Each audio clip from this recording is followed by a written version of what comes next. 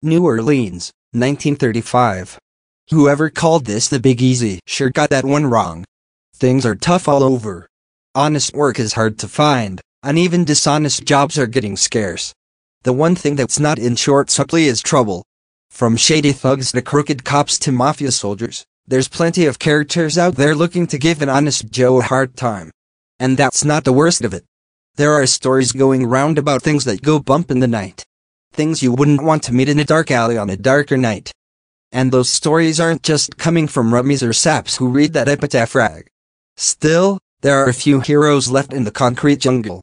Steely-eyed private dicks, fast-talking grifters, wild-eyed inventors, and shadowy hungans still struggle against the encroaching darkness. With enough moxie, and more than a little luck, they might just be enough to turn the tide.